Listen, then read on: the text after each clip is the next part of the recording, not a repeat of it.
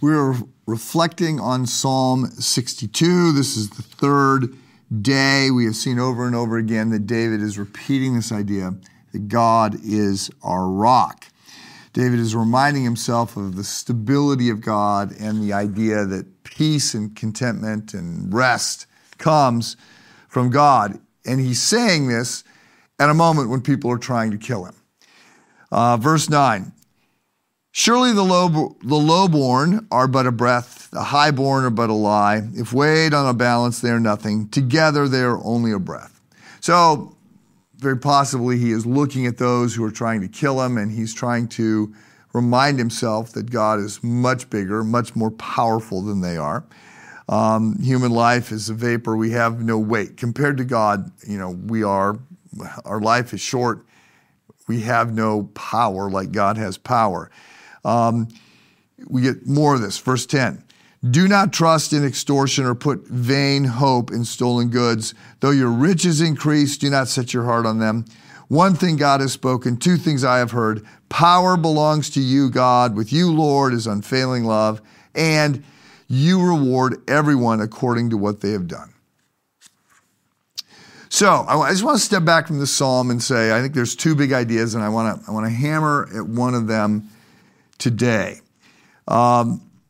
It's this idea that rest and restoration and peace comes from God and God alone. So whether we have figured this out or not, what we are ultimately after in well-being, in contentment, and joy, and that comes from God. So we chase things, whatever, right? People chase things. So the cliches would be money or power or sex or a lower golf handicap or a bigger boat or a promotion or whatever. We chase things, but we chase these things not because we necessarily think they are ultimate in themselves, but we think they're going to bring us a sense of contentment or joy or peace. And that's what we're after.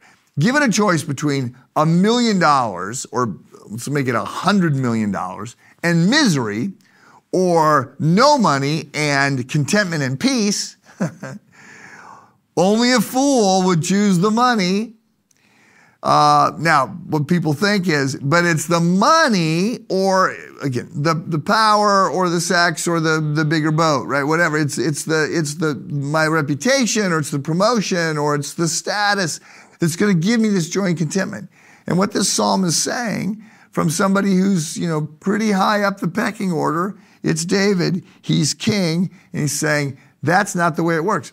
The Bible makes this point over and over. So we move from David to his son Solomon, who of course has all the wealth and all everything comes to Solomon. And he's the one that's going to write the book of Ecclesiastes, which ends with him saying, I have tried everything, right? I have sought contentment in every direction. I denied myself nothing. If I thought that it was going to make me happy or bring me joy, I went after it, and I tried various things at various times in my life. Here's the way to the life that you want, right? And he says, fear God and keep his commandments.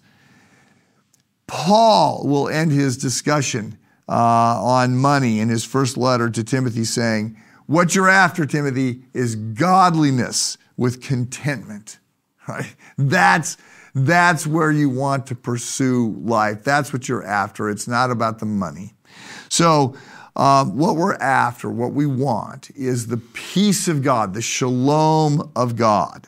So if you're banking on anything other than God, like if you think the next promotion or winning the tennis tournament or whatever it is that you think is going to make you content, those things are fleeting. The stability, the contentment, the peace, the ability to be the non-anxious person comes as we go deeper and deeper with the Lord. So ask yourself today, what am I really after? What am I banking on to bring me joy and contentment? Have a good day.